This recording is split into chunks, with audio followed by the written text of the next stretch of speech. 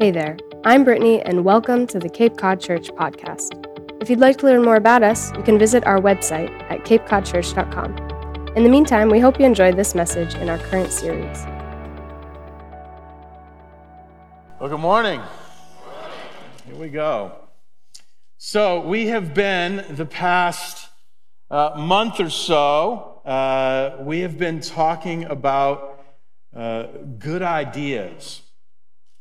But really what we've been talking about is God's way of flourishing, his pathway to a full life. That's been the subtext. And to do that, really these good ideas are God's way of flourishing, or what we often think of as rules. Not arbitrary rules like the rules we have in soccer or basketball, but the rules that God gives us to keep us alive. His rules for flourishing. I didn't set out to do it this way, but it turns out that the Ten Commandments offers a pretty good beginning for a lot of these. So we found ourselves looking at some of the Ten Commandments. And we're finishing all of this up today so we can launch into something new on Easter. And I thought we would go back to the Ten Commandments because 4 of the 10 all revolve around one important idea. And it's a good idea. Let me read it to you to set the stage. Here's what it says, Exodus chapter 20. This is the beginning of the Ten Commandments. So this is the first. Then God gave the people all these instructions. I am the Lord your God, who rescued you from the land of Egypt, the place of your slavery. And then he gives the first of the 10. You must not have any other God but me. No other God but him. Next verse gives us another one. You must not make for yourself an idol of any kind or an image of anything in heavens or on the earth or in the sea. That's the second command. Down a few more verses, in verse 7, it gives us another one. Same theme. You must not misuse the name of the Lord your God. The Lord will not let you go unpunished if you misuse his name. And another one. Very next verse, one more. Remember to observe the Sabbath day by keeping it holy. 7th day, a day for rest and a day for worship. Don't misuse the Lord's name, or as we learned it in the King James, not to take the Lord's name in vain. You must not make yourself an idol or any other image, and you must not have any other God but me. So in one way or another, all of these verses, all of these commands, all of these good ideas come back to one good idea. Worship. So I thought we would finish this series on the idea of worship. God's good idea of worshiping him. After all, when he wanted to give us one command, he said, love the Lord your God with all your heart, all your mind, all your soul. He said there's a second part to that looks like loving your neighbor, but the first part was love God, all your mind, all your heart, all your soul. It is woven throughout all of Scripture, this good idea. 40% of the 10 Commandments revolve around the worship of God. Worship.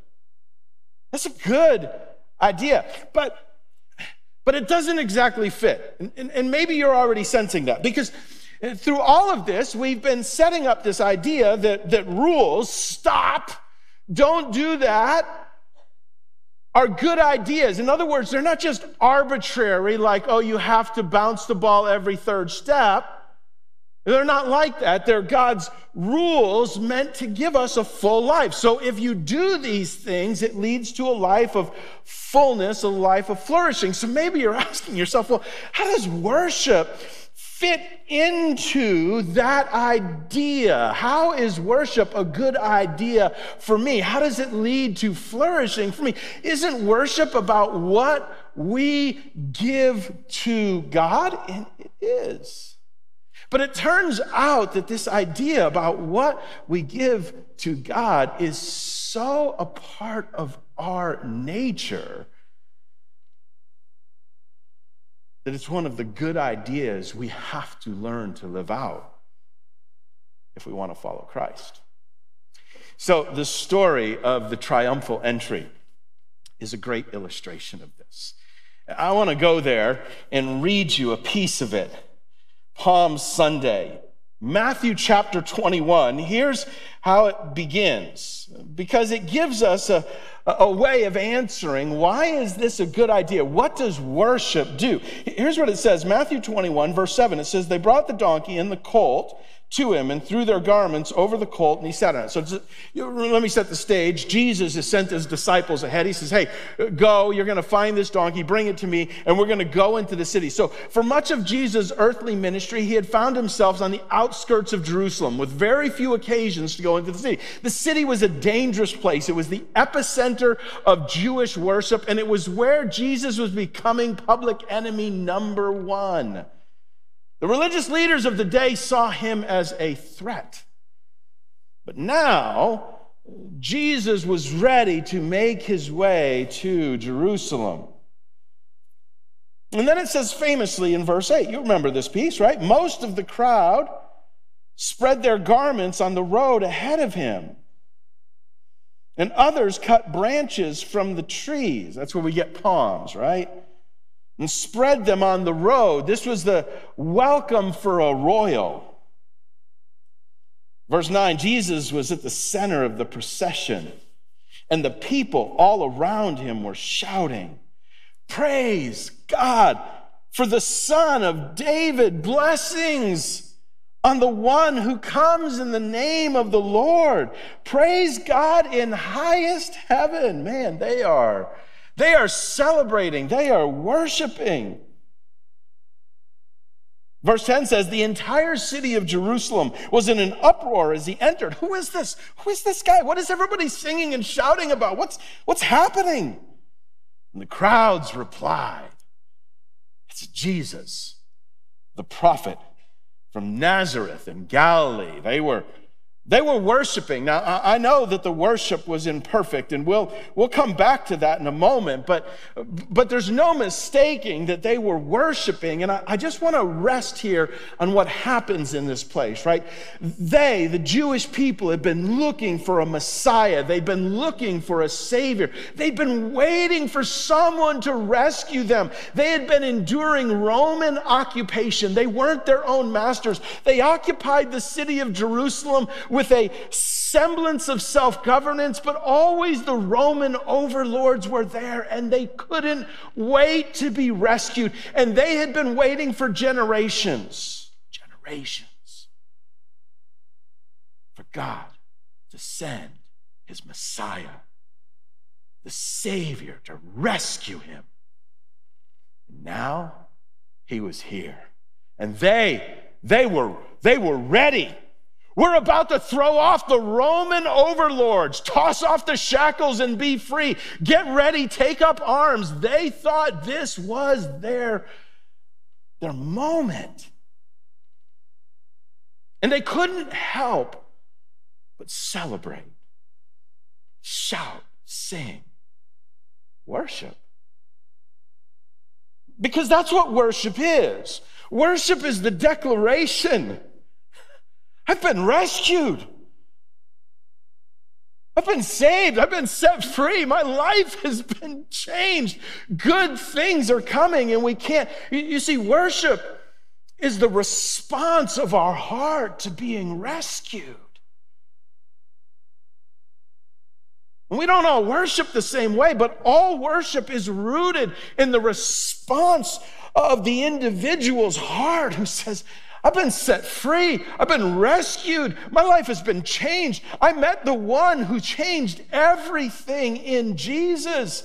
It's the response to being rescued. Worship is sort of, let me talk about another rule. This is going to hurt some of you. Worship is kind of like a blinker. You all have one, but some of you don't know that you have it. Right? You've got a blinker on your car, right? And worship is it's like the blinker. You're going down the highway and you saw your exit, and that's where I get off. That's my exit. That's my rescue. That's my way of going. That's the way to the place I want to be. And you put on the blinker to get off you're declaring, that's my rescue. That's my way. Now, we don't all put our blinkers on the same way. Is that true? Some of you have never put on your blinker. I've got a separate sermon for that. I just couldn't fit it in here. But some of you have a polite blinker. Like you're rolling down the road and you put your blinker on and you look again and you look again, and then you slide over a lane and you put your blinker on, you keep it on because you want to go over another lane, and you wait, and it takes you like 5 or 10 minutes, but you're polite. You got there in a natural, orderly fashion. Now here's what that's like. Some of you grew up in a Christian home. You grew up and mom and dad just invested the word of God in you, who God was, who Jesus was. They had you in Kids Town. They had you in Park. They put you in youth group. They wanted to invest the word of God. And so you knew those stories from your youngest age, and then there came a point where the story started to make sense at a personal level, and you made a personal decision. It was like you took one step, and then you took another step, and then you took another step, and you were just moving over the lanes, lane by lane by lane, and there was a moment where you crossed over and that faith became yours, and you celebrated it in baptism, and it was a beautiful story. That's like the orderly blinker, look, blinker, look, blinker, look. That's my story. That's not everybody's story. Some of you were going 100 miles an hour down the road. You were like a bat out of you-know-where, and nobody was going to stop you, and you were on your way to an accident, and everyone around you knew it. And then you saw an exit and you met Jesus. And you just decided, I got to get off. And the blinker barely came on. You just hit the blinker and crossed 3 lanes of traffic all at the same time and dove off the exit.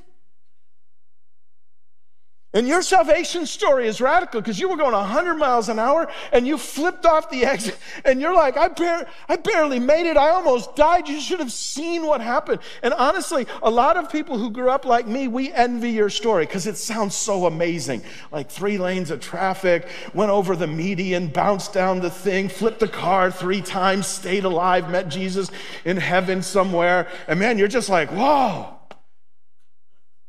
And you know what? You love telling people the story, just like I love telling people the story, because it's worship. It's a declaration of being rescued. That's what worship is. That's why I love baptism, man, because baptism, you get to see it come out. Like some people, they go in and they're crying, and it's just a quiet, sober moment. And other people, you're just like, you're pure. Your family came off the Mayflower. You have zero emotion. You're just like, thank you. Some of you come up out of the water and you're like, we love your picture, because you're like, yes! You're the person, you crossed 3 lanes, dove off the exit, rolled the car, got out, and checked me out. But it's the same thing. It's worship, right? It's a declaration. They're both declarations that sometimes, by the way, and I did this on purpose. We haven't done this in 4 years, but the Sunday after Easter, we're having one service all together that Sunday, and we're going to do a baptism. It's going to be a party here, and we're going to do baptism. We haven't done it in the auditorium in 4 years, so we're going to have it right up here. If you've seen those pictures, we'll give you a chance to stand up if that's the next step for you. But some of you, that's the declaration. And I'm not telling you got to come up out of the water like a jumping jack, right? You can do whatever. It's because the act of baptism is a declaration. It's an act of worship. Because that's what worship is. It's a declaration to the world around me and to me. I've been rescued. And if you haven't experienced rescue, I'm just going to say this right now. Worship doesn't make any sense to you. It's like, why are these people, what are they so excited about? I don't get it. You sing the songs and you're like, they sang that same verse 47 times. I don't get it. All right, I'm with you. I don't always get that either, but I'm, you know what I'm saying, right? You're like, man, people coming to church, like somebody driving by this morning and seeing all the cars pulling in, they're like, I don't get it. Perfectly good golf day, and they're going to church. You see, worship is a response to being rescued, and we'll give whatever the cost. We're in, man. We're in. Lord, my life is yours. There's a parallel account of the story of the triumphal entry, and I want to read it to you. It's in John chapter 12, and it adds some details. And I think in these details, what it offers us is maybe two ways, and this is where I want to leave you today. Two ways that your worship can go deeper. Here's what it says in John chapter 12 and verse 17 about this moment. And what it's doing is John is adding detail that the other authors hadn't always included. And this is, if you haven't read all the Gospels, you'll find that John tends to focus on things the others didn't focus on. And it's like having four different people watching the same event, and they tell you slightly different variations because different things impress them. So here's what John says in verse 17 of John chapter 12. He says, many in the crowd had seen Jesus call Lazarus from the tomb. Oh, that's really interesting. Raising him from the dead, because if you go back a chapter in the Gospel of John, you find that was where Jesus raises Lazarus from the dead. And so John reminds us that this crowd is actually made up of two crowds. There's the people who were coming with Jesus from the resurrection of Lazarus and making their way towards Jerusalem. And there were all the people in Jerusalem, and they're coming out to meet this crowd. And they're like, what is going on? And they were telling, it says, and they were telling the others about it. You're like, you're not going to believe what happened. This guy's the real deal. He's the one. Lazarus was in the tomb, man. He was rotting, and Jesus called him out. And it says, verse 18, this is the reason so many went out to meet him, because they had heard about this miraculous sign. Well, that makes sense, doesn't it? Like, hey, there's a guy coming that just raised somebody from the dead. You want to go see him? Yes. Like, what? What's everybody going crazy about? There's this guy, Jesus. He might be the one. He might be the Messiah. Now here's the thing, right? Jesus, they weren't getting it all right. I'm going to get there in a moment. They weren't getting it all right, but they knew Jesus could do stuff nobody else could do. And I'm going to say there's something there that's kind of important. The first reason you may be attracted to Jesus is because of what he can do for you. But the reason you'll stay and worship him is because of who he is. Those are different things. Like the reason that you may come crawling to Jesus and jump across 3 lanes and down the exit and roll the car is because of what Jesus promises he can do for you. But there's more to him than that. And the longer you look at him, the more you realize about him. And you'll end up worshiping him not because of what he can do for you, but because of who he is. That Jesus was God in the flesh. And when Jesus said, I brought another sign for this, by the way. This one right here. Because that's what Jesus said. Jesus says, I am the way. I am the truth, and no one comes to the Father but by me. Now, they didn't realize that yet. They were just worshiping Jesus because of what he could do for them. They didn't realize that what was really impressive is who he was. He is the way. Now, can we just agree? This is like a controversial sign.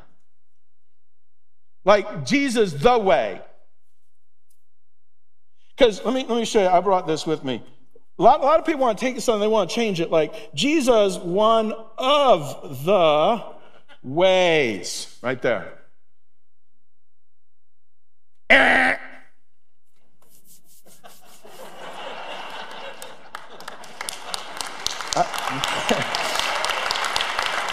I wore black pants just for that reason today, folks. Man. You see, when you encounter Jesus, and Jesus isn't complicated. Like, don't overcomplicate it. I'm not saying that the Bible, everything in the Bible is simple, and there's stuff that's complicated, and we're still trying to figure out how to piece it. Jesus ain't complicated. And it doesn't take a seminary degree. Just, you know what? There's 4 biographies of Jesus. Pick one. You want a short one? Pick Mark. You want a long one? Pick Matthew, Luke. You want one that just is like, why is he so different than everybody else? Read John. But they're all amazing stories. And when you're done, you're like, that's Jesus. And this is what he says. He says, I am the way. And that's how we end up worshiping him. And our worship goes deeper when we know who Jesus is. Not just what he can do for me, not just how he makes me feel, but the essence, the divine essence, God in the flesh. The way, not one of the ways, the way to the Father. There's one other piece of this. I want to read you this passage because there's a piece of this that's about cost and what it costs to follow Jesus. Let me read you something that says in John chapter 12, verse 19. Here's what 19 says. It says, the Pharisees, this whole story of the Jesus entering into the city. So imagine you got all the people who are coming with Jesus who just came from Lazarus being raised from the dead, and they're coming with Jesus, and then all the crowds are coming out, and they're like, what is going on? And they're like, this dude just raised Lazarus from the dead, and they're telling the story. And on the outskirts are all of the Pharisees, the religious leaders. And the religious leaders, they know about Jesus.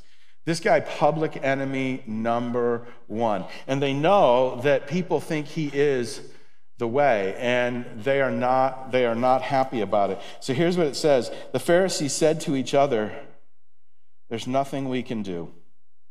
Look, everyone has gone after him.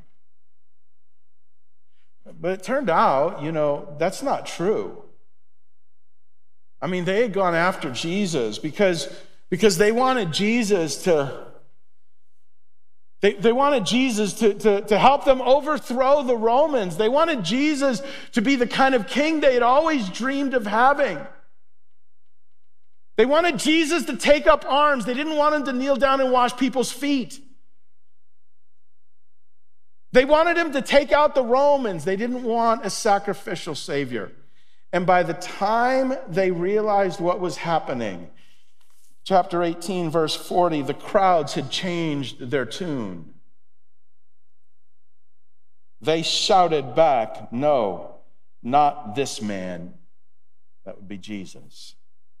We want Barabbas. You see, they were willing to lay down their palm branches, but they weren't willing to lay down their plans. No. If you're not giving us what we want, we're not following you. If you don't line up with our plan, we're not in. You see, here's the truth. Worship costs something. It costs something. If somebody told you following Jesus was all peaches and sunshine and whatever else they say about it, they lied to you. Because sometimes following Jesus is a sacrifice, and it costs us something.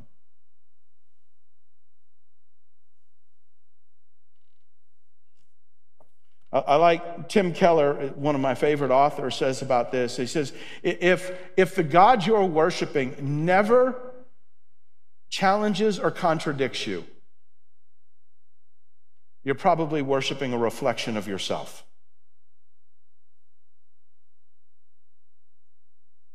Goodness. Because when we worship Jesus, he continuously confronts us. He challenges us.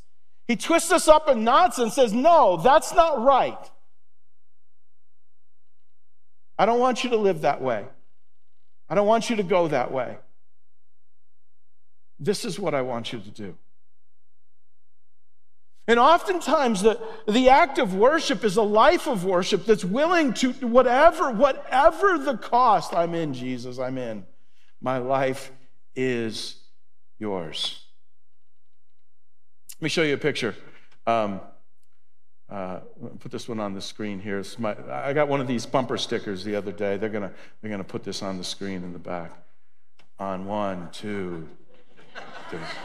Let me try this again. All right, in the back. There it is. There it is. There it is. Anybody else got one of these? My car climbed Mount Washington. I got one of those. We did that the other day. It's terrifying.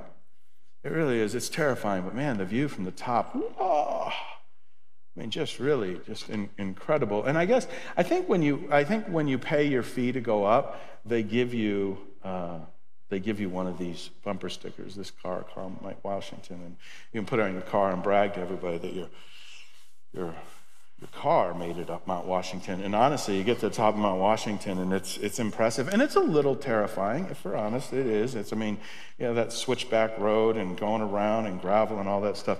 Let me show you another picture. This is a guy that's in my fantasy football league here at Cape Cod Church. His name is Caleb. This winter, on his 3rd attempt, he summited Mount Washington in the winter. Say hi to my friend who's crazy. Like, what? When I heard that, I'm like, he said, I've tried it. This is the 3rd time I've tried it. Twice I had to turn back. The weather it's crazy. And I'm like, wow, that's... All right, so here's my question. If you had a choice of who to talk to and hear their story, whose story do you want to hear, his or mine? I mean, I'm not saying I didn't get to see what was at the top of the mountain. I did get to see what was at the top of the mountain, and I did it from the safety of my car, but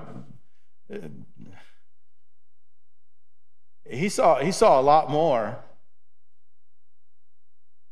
His story is, goodness. And it's not a perfect illustration, but let me say this. Some of you, your story of following after Jesus is the story of what it cost you. Like, in order to follow after Jesus, you had to abandon things. You were like, man, if I'm following Jesus, I can't live this way anymore. And you had to change. Sometimes you had to change who you spent your time with. Because there was a group of people, a crowd that was just constantly bringing you down the wrong path, and you had to change that. Some of you had to confront attitudes in your heart that were so ingrained, everybody just thought it was who you were. And in order for you to be a follower of Jesus and for your life to be a life of worship, you had to confront those things in you. And slowly but surely, Jesus began to mold and to shape your life. And your life is like a picture of what it costs to follow after Jesus. And the truth is, every one of us who's following after Jesus, every one of us who wants to be a worshiper of Jesus Christ with our life is going down this path, and we're paying costs. But sometimes we're like, I can't. I'm not willing to do that, and we're stalled.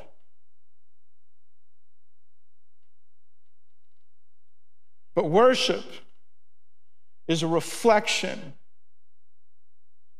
of the rescue we've experienced. And when we see Jesus afresh every time, we're reminded that, man, he is so, so worth it.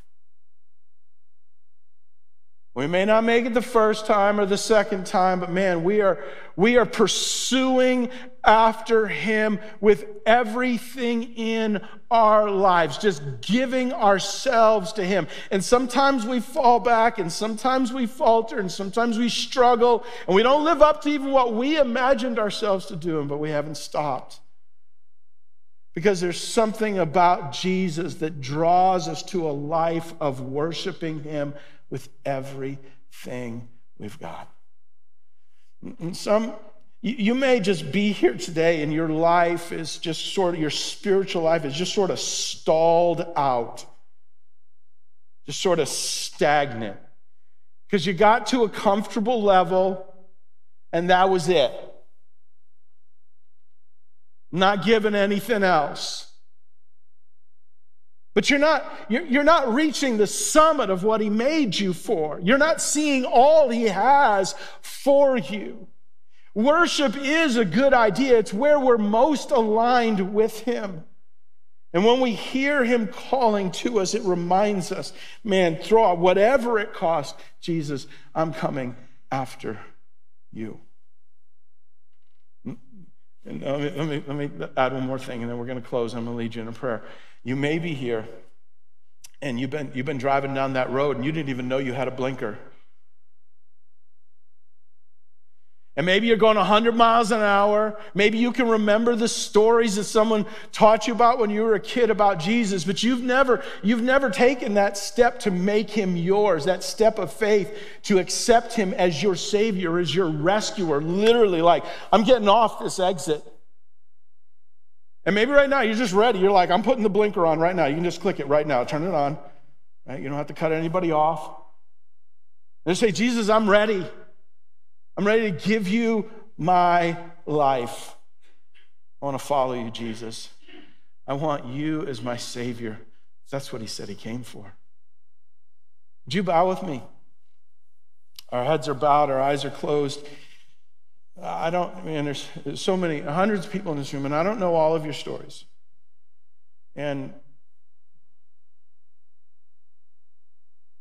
Or what God did to get you to where you're seated right now. But I know how easy it is to get stalled and just sort of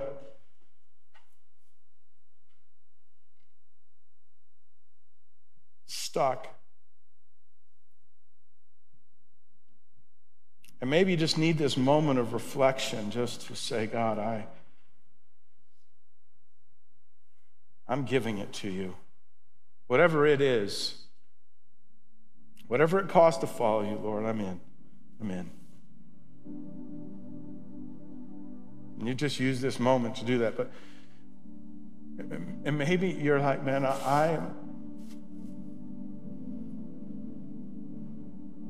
I've never taken that step to embrace Jesus Christ as my Savior. Maybe you grew up in church. You heard all the stories. Maybe mom and dad took you. You might have even graduated from something. And you know the stories, or maybe this is the first time you've ever heard the stories. It doesn't really matter. Because there's a moment of faith where you realize that's what I need, Jesus Christ as my Savior, as my rescuer. And you're here this morning because God wants to call you. He wants you to say yes. So with heads bowed and eyes closed, here we go. Put on the blinker. Say yes to him. It's a prayer of faith. It's a prayer of confession, of repentance. God, I need your forgiveness. And of faith, Jesus Christ, I believe in you as the one way. And if that's you, then let me just invite you. Let me lead you in a prayer. It's not my words, though. It's the prayer of faith that comes from your heart that God hears. But trust me, when you pray it, he listens. You might pray a prayer of faith like this. Dear God, I need you as my Savior. Jesus Christ, I believe you are the one way. I believe you died for me so I could be forgiven. And you rose again, proving once and for all who you are.